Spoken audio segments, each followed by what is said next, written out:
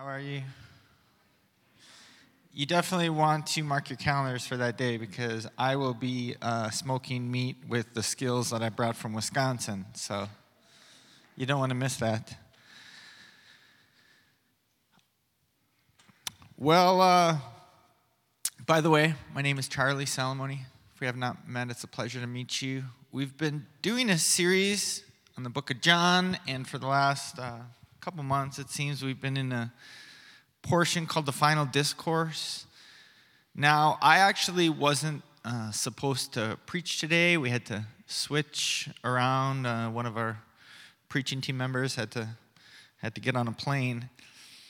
So to not disrupt the schedule, I thought of doing something a little different.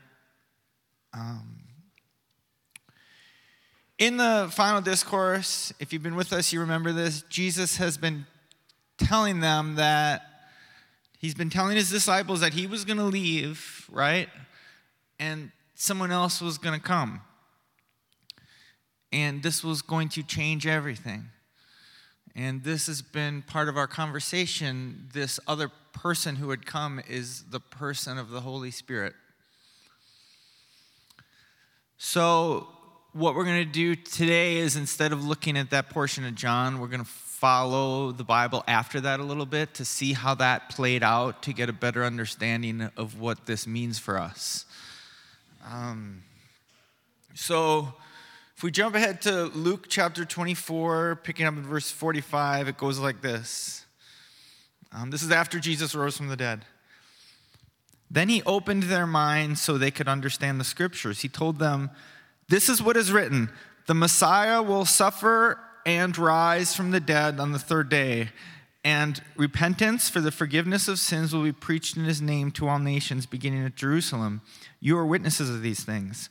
I am going to send you what my Father has promised, but stay in the city until you have been clothed with power from on high."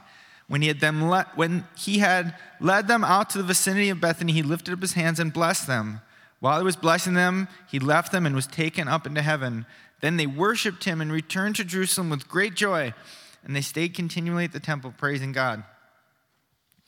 So here, Jesus is saying the same thing when he says that you're going to receive the promise. That's what we read in verse 49. I'm going to send to you what my Father has promised. We know that this is talking about the Holy Spirit because it's the same language in the book of Acts, which comes next. I'm going to send you what my Father promised, and what the promise is the Holy Spirit. The way that it's written in this phrasing is what you find. The way that it's phrased in the book of Acts, as well as in a couple places in John, is you'll be baptized with the Holy Spirit. John baptized with water. John baptized with water, but one is coming who will baptize you with the Holy Spirit. We're actually going to have a water baptism later today. But in the scriptures, this concept of baptism with the Holy Spirit is entirely different from water baptism. And to be honest, there's a little controversy, debate surrounding it, and we'll get into that. But I thought it'd be really helpful to talk about this a little more. The baptism of the Holy Spirit. But first, as I was thinking about this, it's really weird how this works. I start thinking about something random. My mind starts going down a road. And, well, it relates. In 1847, nitroglycerin was invented by a certain Italian chemist named Ascanio Sobrero. 1847, nitroglycerin. That was significant. Nitroglycerin, as it turns out, had two very helpful uses. For one, nitroglycerin has a way of reviving the heart.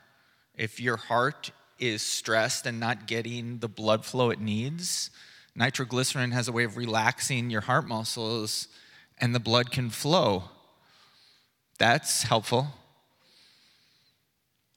The other thing nitroglycerin can do, which was very helpful at the time and still is, it explodes. Way more than what they were using previously, which was gunpowder. So for mining and things like that, a big explosion. And it's interesting that I started thinking about this because as it relates to the Holy Spirit, you could really talk about how the Holy Spirit, there is this aspect of reviving the heart as the Holy Spirit falls upon us. And then there's also another aspect. We read it, and we're going to continue to consider it, power. Reviving the heart and also power. But there was a problem with nitroglycerin as it was. While it was true that there was great power, if it was not handled correctly, it would blow up when you wouldn't want it to. And actually, Ansanio Sobrero, he himself was seriously injured by nitroglycerin. And a lot of other people were as well. If it wasn't handled properly, it was actually quite destructive. This conversation regarding the baptism of the Holy Spirit, to be totally honest, I was a little nervous talking about it because it is controversial and churches have blown up over this. We're not going to. But blown up in a bad way. They've also blown up in a good way, but they've at other times blown up in a bad way. If this concept is not handled properly, it can be rather dangerous. 20 years after nitroglycerin was invented, another fellow arose by the name of Alfred Nobel. And he discovered that if you mix nitroglycerin with a certain kind of sand, it'll kind of absorb it. And suddenly nitroglycerin is now able to be handled. And now this great power could be harnessed in a way that was useful. Alfred Nobel called his invention dynamite, which is actually comes from the same Greek word that we're reading here, power. And you might know the name Alfred Nobel because from him we get the Nobel Prize, the Nobel Peace Prize, which is really interesting. If you think about it, the person where the Nobel Peace Prize comes from is the person who invented dynamite. And it's true that great power, when handled correctly, can be a force of great peace. We're going to discuss all this today and give you a little backdrop in the controversy of it. And I think that the reason that there is controversy, to be totally honest, is because the devil who sows discord would love for us not to understand this. But my hope is that we're going to understand it as dynamite with power harnessed correctly. Father God, I pray that you would guide my words so that I could speak your truth, only your truth, in a way with grace, kindness, your character, your love, your patience, and that we would be blessed by your word, by your truth, by your spirit. We ask this in your name, Jesus. Amen. Okay, so let me fill you in a little bit on why this is a little controversial, why that there is a good matter of debate within the church regarding the concept of the baptism of the Holy Spirit. Well, first off, actually, before I explain the debate, what I'm going to put forth as what I see in the scriptures, like I say, there's a debate about it.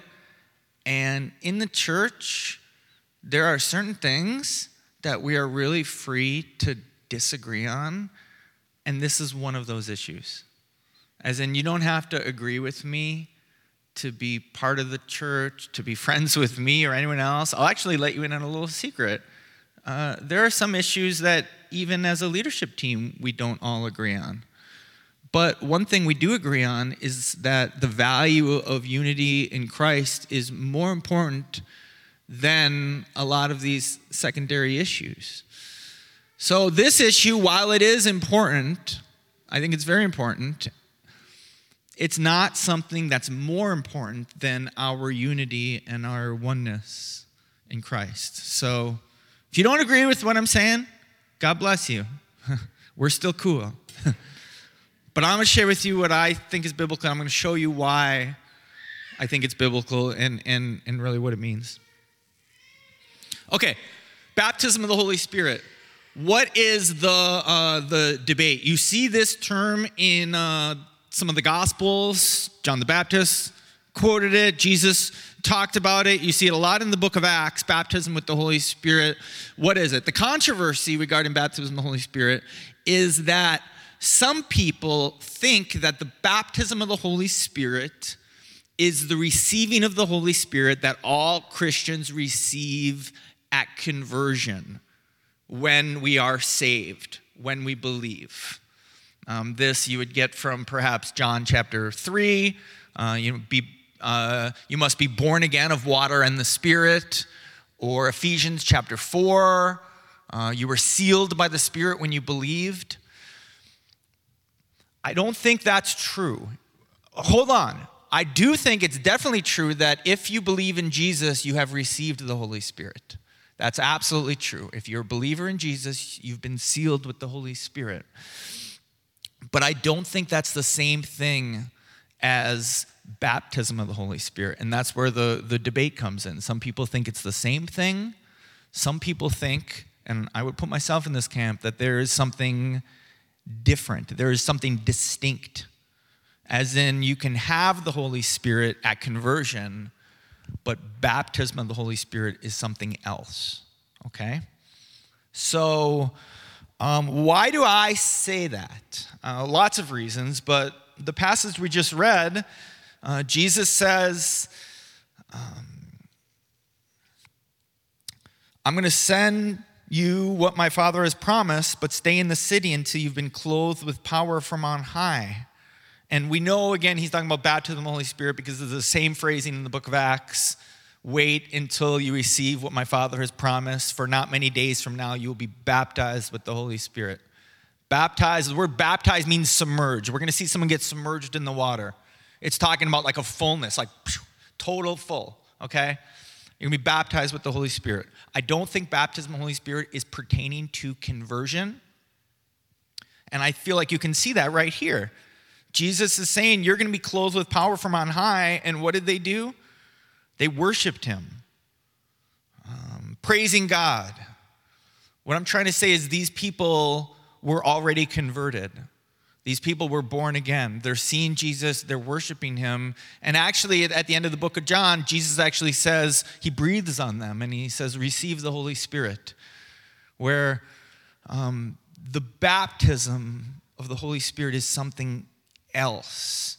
We see this in other ways, too. A lot of times in the book of Acts, Adrian, at the young adult meeting we had this Wednesday, he shared Acts chapter 8. And there's an occasion where Philip, filled with the Holy Spirit, goes to Samaria, and the people hear the gospel, and it says they believed and were baptized, like they were water baptized. They believed and they were baptized. And then later, some of the apostles show up, and at that time, they are baptized with the Holy Spirit. To be fair, for those who would disagree with my position, they would say that that is a unique time because the book of Acts is telling the story of how the gospel spread beyond Jerusalem, and it was important for people to see that the Holy Spirit, the gospel message, was saving people outside of Jerusalem, Samaritans, and then Gentiles, if you keep reading the book of Acts. And I hear that. And again, if you think that, God bless you, but I'm not convinced. Because I really see the baptism of the Holy Spirit as an experience. It's always an experience. Conversion can happen internally, right? It's a faith. It's a mustard seed. Conversion can happen. It's in the secret places of the heart. It's not necessarily an experience of of external power. And notice what Jesus says here. Jesus says, I'm going to send you what my Father has promised, the baptism of the Holy Spirit, but stay in the city until you've been, and this is how he phrases it, clothed with power from on high. Once more, salvation, conversion is something that happens internally. But baptism of the Holy Spirit is something that we are clothed with externally, and its power.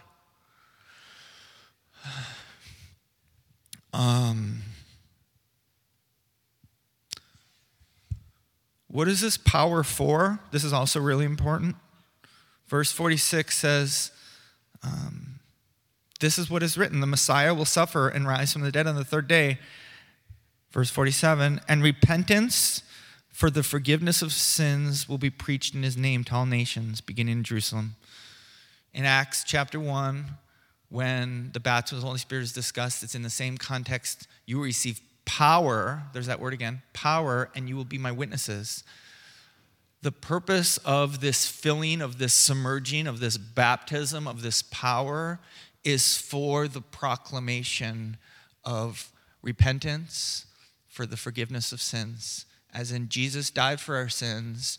Turn to him. We need him. We all need him. He's a good and loving Savior. He will take you. He will receive you. Turn to him. Repent. Turn to him. Don't live for yourself. Live for him. Put him first and receive life. And with that promise of forgiveness, there's also a promise. And this is partly what I'm going to show you. There's a promise for us of power. I want you to hear that. I'm gonna show you this. And I understand this might challenge some of you. This might feel a little bit outside of much of what you've perhaps been taught. I do think it is an issue that a lot of times we avoid. But I see it as kind of important. Let's keep reading it as we consider this a little more. So hold on a second. So Jesus said, you're going to receive power, clothed from on high, power. And in the book of Acts, chapter 1, he says, not many days from now, you're going to be baptized. What did they do then? Then he left. What did they do? And I think this is important because for anyone who longs for this promise, I think there's a little bit of an instruction here. What did they do? We read what they did in Acts chapter 1, verse 14. They all joined together constantly in prayer along with the women and Mary, the mother of Jesus, and with his brothers. What did they do? They joined together constantly in prayer. Constantly, that word rang out in my mind. Jesus told this story, kind of a parable in Luke chapter 11. He says, you get a surprise visitor in the middle of the night. You don't have any food. You go to your neighbor's house and you knock on the door. Your neighbor's in bed. And you're like, I need some food to give my guests. And your neighbor's like, I'm in bed. I don't want to get up. But you knock. You keep knocking. And you say, I really need you to get up. And eventually your neighbor says, okay, well, what do you need? Jesus tells a story to emphasize being bold in prayer and consistent. Ask, seek, knock. Ask, seek, knock. Don't give up. Ask, ask, ask. Constantly. They were constantly in prayer. And when Jesus told that story, he actually had one specific prayer in mind. Luke chapter 11, verse 13. How much more will your Father give the Holy Spirit to those who ask? What were they praying for? You can bet they were praying for the same thing Jesus said was going to happen. Not many days from now, you're going to receive power. The Holy Spirit is going to come upon you. Jesus also told us, how much more will your Father give the Holy Spirit to those who ask? What should our posture be? Asking for this promise. Asking for this clothing with power that Jesus said was coming. And once more, I'm going to show you that this promise is for us. So then, keep reading. Acts chapter 2, when the day of Pentecost came, they were all together in one place. Suddenly, a sound like the blowing of a violent wind came from heaven and filled the whole house where they were sitting. They saw what seemed to be tongues of fire that separated and came to rest on each of them. All of them were filled with the Holy Spirit and began to speak in other tongues as the Spirit enabled them. Filled, submerged. The baptism of the Holy Spirit has fallen upon them suddenly. Suddenly it came. So, a lot of times we will use the word sanctification, which is an important word. It's an important concept. Sanctification for the Christian is that slow and steady growth in our character to become more like Jesus. And often we look to sanctification as the way in which we grow in the Holy Spirit. And there's a sense in which that's true, because that concept, sanctification, slow and steady growth, is very important, but that's not what we're talking about here. We are talking about a sudden gift of power from on high. Important distinction. Tongues of fire came upon them. They started speaking in other languages. After the first of the year, we're going to take a break from the book of John for a little bit until the Easter season comes around. And what I'm thinking is we're going to spend a little time going through the book of 1 Corinthians, and we're going to dive into more of these concepts of spiritual gifts. If you don't know what that is, you'll find out. Tongues, if you don't know what that is. Rather long conversation we'll have when we get to the book of 1 Corinthians. What I'll tell you now, it's speaking in a language that you don't naturally know. They were suddenly speaking in languages that they did not know. I do want to say one little thing. There are some people, again, this is one of the controversial things. There are some people that believe that the baptism of the Holy Spirit is always evidenced by speaking in tongues. And with that, I strongly disagree. It is sometimes evidenced by speaking in tongues. I believe in speaking in tongues. I speak in tongues. I pray in tongues. It's a very personal thing. I believe in speaking in tongues, but I do not believe that the baptism of the Holy Spirit is always evidenced by tongues. And to be honest, I think that teaching is one of the things that has prevented people from fully grasping this promise. I say that because I say the scriptures clearly say it. In 1 Corinthians chapter 12, we've all been baptized by the same Spirit. And then in the same breath, he says, do all speak in tongues? Do all prophesy? And he's saying there are different manifestations, but the same Spirit. So that's important. Okay, I believe in tongues. We're going to talk about it later when we get to 1 Corinthians, but I don't believe the baptism of the Spirit is always evidenced by tongues, but it is always evidenced by power. Important distinction. But in this case, tongues came, and in other cases in the book of Acts, tongues came. It might be often characterized by tongues, but not always. Well, so then Peter starts to preach. Like I said, remember the purpose is, the great purpose is the witness, the proclaiming of repentance and forgiveness. And Peter begins to preach. And notice this one thing he says in his sermon. He says, when you get to verse 17, he says, in the last days, God says, I will pour out my Spirit on all people. Your sons and daughters will prophesy. Your young men will see visions. Your old men will dream dreams. Even on my servants, both men and women, I will pour out my Spirit in those days, and they will prophesy.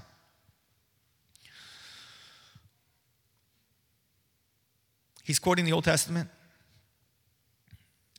I will pour out my Spirit on all people. This doesn't mean every single individual. It means of all peoples, every tribe, every tongue, anyone who believes the promise. Pour out my Spirit. Once more, there's that concept of being submerged. It's more than just having the Holy Spirit. It's a submerging. Pour out a Spirit. And with that will come gifts. He's talking about spiritual gifts, which, again, we'll talk about when we get to 1 Corinthians, what that means. But one of the things it means is prophesying. Actually, I think later, after I'm done preaching, instead of Q&A today, we're going to do something different. I'm going to invite my friend Sam up here, and he's going to share a story that involves this, prophesying. So anyways, let's keep going. He says this, I'm going to pour out my spirit on all people, your sons, your daughters. And then, the climax of his sermon in verse 36, he says, therefore, let all Israel be assured of this. God has made this Jesus, whom you crucified, both Lord and Messiah. When the people heard this, they were cut to the heart and said to Peter and the other apostles, brothers, what shall we do? Peter replied, repent and be baptized, every one of you, in the name of Jesus Christ for the forgiveness of your sins, and you will receive the gift of the Holy Spirit. The promise is for you and your children, and for all who are far off, for all whom the Lord our God will call. With many other words he warned them, and he pleaded with them, save yourselves from this corrupt generation. Remember earlier, we talked about this last week, I believe. Jesus said that the Holy Spirit, when he comes, maybe this was 2 weeks ago, it was recent. Holy Spirit comes, he will convict the world regarding sin and righteousness. And what that means is the message that we need a Savior, that we need salvation, that our hearts are not good. That message, which previously was not really heard, as in, it went out, but it was not actually received. Hearts were too hard to grasp it. Hearts were too blind to grasp it. He said that's going to change. Through the Spirit, he's going to convict the world of sin and righteousness. As in, he's going to open their eyes, he's going to show them. And now we see this taking place because Peter's filled with the Holy Spirit. He's filled with the Holy Spirit, and he preaches repentance and forgiveness. And what happens? 3,000 hearts cut to the heart, saved, believed. It's happening. By the power of the Holy Spirit, through the baptism of the Holy Spirit. Peter is preaching, and it's different. It's being received different. I say this because I want us reading this, hearing this, considering our ministries, considering our church, considering the effectiveness of our ministries, and realizing this makes all the difference, doesn't it? 3,000 hearts struck. And I told you that the promise is for us. Peter says, repent every one of you for the forgiveness of your sins, and you will receive the gift of the Holy Spirit. The promise is for you and your children and all who are far off. And what promise? The promise he spoke about earlier, the promise of Joel. Your sons and your daughters will prophesy. I'm going to pour out my spirit on all people. This is part of the promise. Now, part of the reason why it's so important for us, I believe, to hear this, and even though it is a little bit of a controversial theology, the reason why I think it's important is because the way we receive the promises are through faith. Through faith, we receive promises. As in, through faith, we hear this, we believe, and then we do what Jesus instructed is we ask, seek, knock. God, fill me, fill me, fill me. We believe, we ask, and we look. And I fear that if you don't think this promise is for us, well, naturally, you're not going to ask for it, and you're certainly not going to believe that it's coming. And I want us asking for it, and I want us to believe. That's why this is important. I believe the promise is for us. As Peter said, the promise is for you and your children.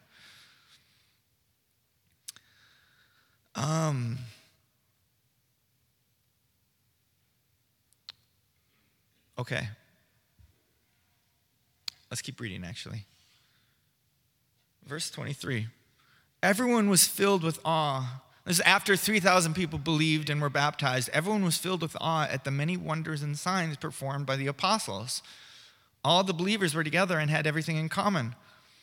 They sold property and possessions to give to anyone who had need. Every day they continued to meet together in the temple courts. They broke bread in their homes and ate together with glad and sincere hearts, praising God and enjoying the favor of all the people. And the Lord added to their number daily those who were being saved. Okay, they were filled with awe at the many wonders and signs performed by the apostles. I think that's noteworthy, the many signs and wonders performed by the apostles. We know from the book of Acts that it was not only the apostles that were able to do miracles and signs and wonders. Philip did it, not Philip the apostle, but Philip the evangelist, just a regular Christian.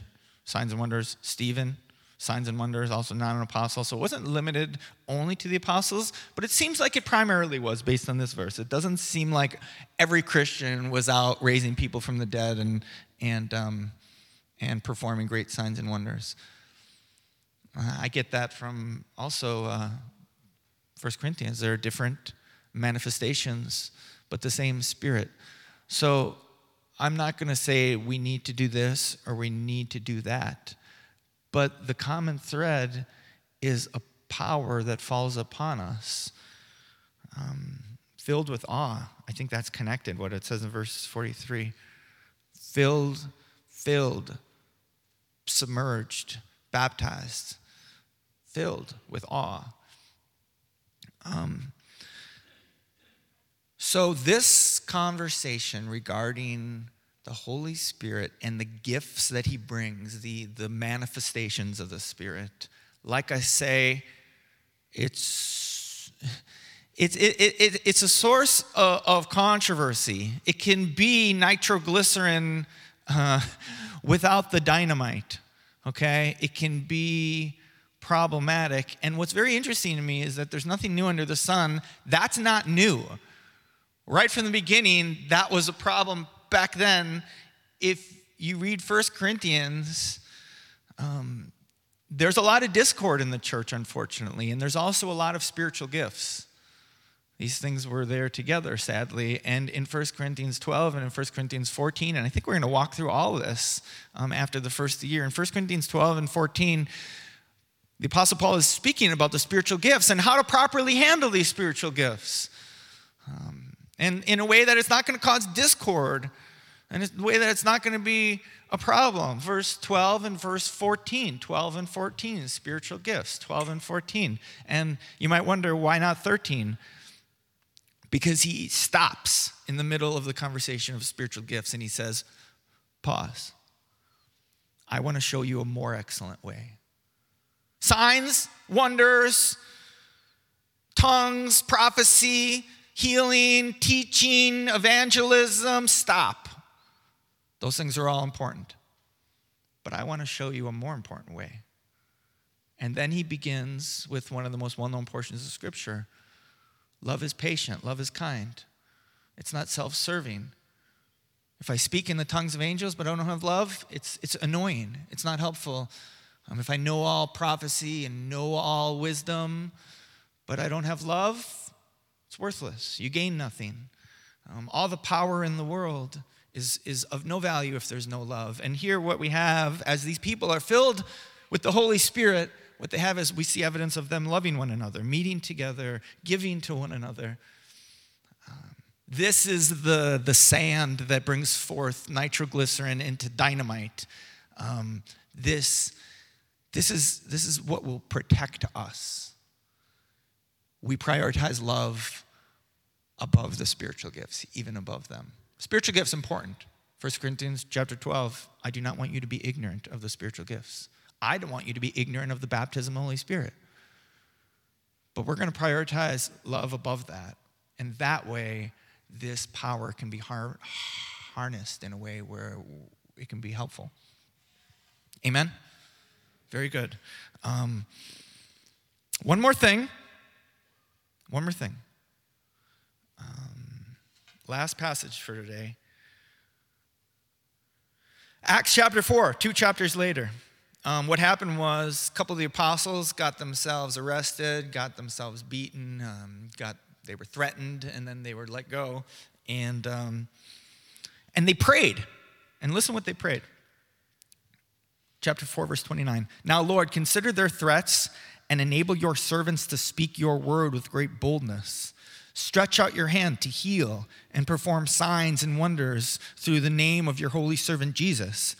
After they prayed, the place where they were meeting was shaken, and they were all filled with the Holy Spirit and spoke the word of God boldly. This is very important. This is very important.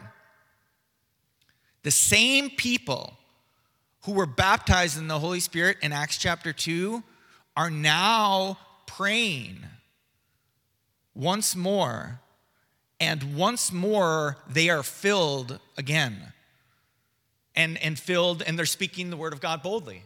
The purpose of the filling, once more, is the witnessing, the proclamation. And the text is supposed to connect you with Acts chapter 2 because once more the place is shaken. Same thing that happens. Suddenly in Acts chapter 2, suddenly the place is shaken. Suddenly they're filled, baptized, submerged in the power of the Holy Spirit, and they are proclaiming the word of God with boldness. It happens again.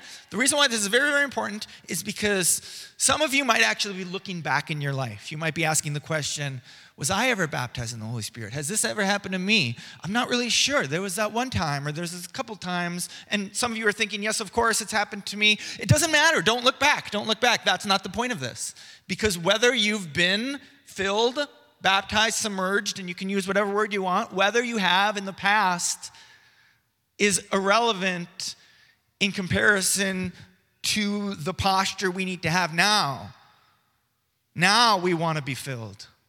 Maybe we've been filled already. Doesn't matter. We want to be filled now. These guys, already filled, they need to be filled again, don't they? And God answered their prayer. Beloved, I have an exhortation from all this, meaning something I want you to do, okay? Something tangibly I want you to do. I want you, us, individually and together, asking, seeking, knocking.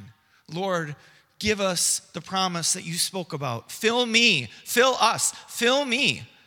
Submerge me in your spirit with power so that I can do your will with power. Fill us as a church. Stretch out your hand to heal and perform signs and wonders through the name of your holy servant Jesus. I want us asking for this because the promises are received through faith. Ask, seek, knock. How much more? Let's just hear the words of Jesus again. How much more will your Father give the Holy Spirit to those who ask? That's not talking about people who aren't saved. It's talking about believers. Ask, seek, and knock for this Holy Spirit. That's us. That's what we're being exhorted to. Okay, I have time. I'll tell this story quick because there's a story that came to mind actually as I was thinking about this praying, because there's a way that I want us praying. There's a difference between praying and praying with faith. Praying, like you ask for something, then it's like, well, who knows if it'll ever happen. I don't want you praying that way. You can ask for something, it's like it's in God's hands. I mean, I know God is sovereign, don't get me wrong. We can put stuff in his hands and we can say God is sovereign, but when God has made promises, that's not the way we're supposed to pray. When God has made promises, we're supposed to pray in a way where it says, Lord, you said you would do it. So we're waiting. We're waiting and we're ready. We're waiting and we're ready because you said, because you promised. I had an experience not that long ago, just a few weeks ago. We were privileged to be able to go to a Habs game, the Montreal Canadiens. I love being a Canadian now, by the way. I love being here. I love the Habs. Our family, yeah. Yes. Very thankful. We went to a game, my family, and my 14-year-old Israel, she was so excited to be there. She was so excited. During the game, they'll randomly put people on the big screen. And she kept saying, I don't know how many times she kept saying, oh, I want to be on the screen. I want to be on the screen. And I didn't have the heart to tell her. I'm like, Israel, there's 23,000 people in this room. And she's just like, oh, I really want to be on the screen. She was ready because she kept her phone camera ready to go. So if we showed up on the screen, she would be ready.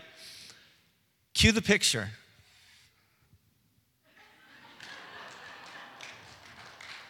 Do you see her with her phone in her hand? She was ready. Yes, she wanted it, but it was more than just wanting it. She was ready. Here's the deal. I have an exhortation. Ask, seek, knock. There is a promise of being submerged with his Spirit, baptized with his Spirit. My exhortation to you is to ask, seek, knock. Don't give up, but do it with faith. Lord, we're expecting it. We're ready because you said to ask for this. Father God, fill us with your Spirit. Baptize us with your Spirit. Submerge us with your Spirit. Clothe us with power from on high. And let us proclaim you. With your Spirit's power, let us proclaim you. In your name, Jesus, amen.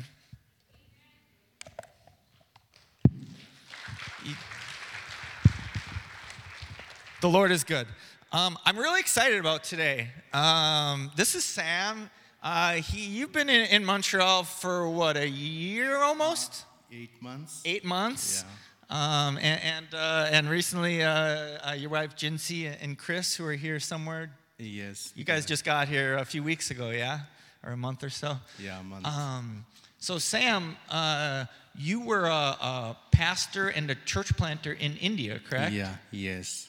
15 years I was planting churches and pastoring in India, and God used to plant 3 churches in the city of Bangalore. And I am just so thankful that Sam is now part of our church. He's been, before his class schedule changed, he was at our staff meetings as an intern, and we've been talking about a ministry aimed at immigrants that I'm really hoping that the Lord will put together and we'll be able to launch soon. But Sam, we talked last week, and some of the things you said really got me thinking, and it's part of the reason why I wanted to have you up here.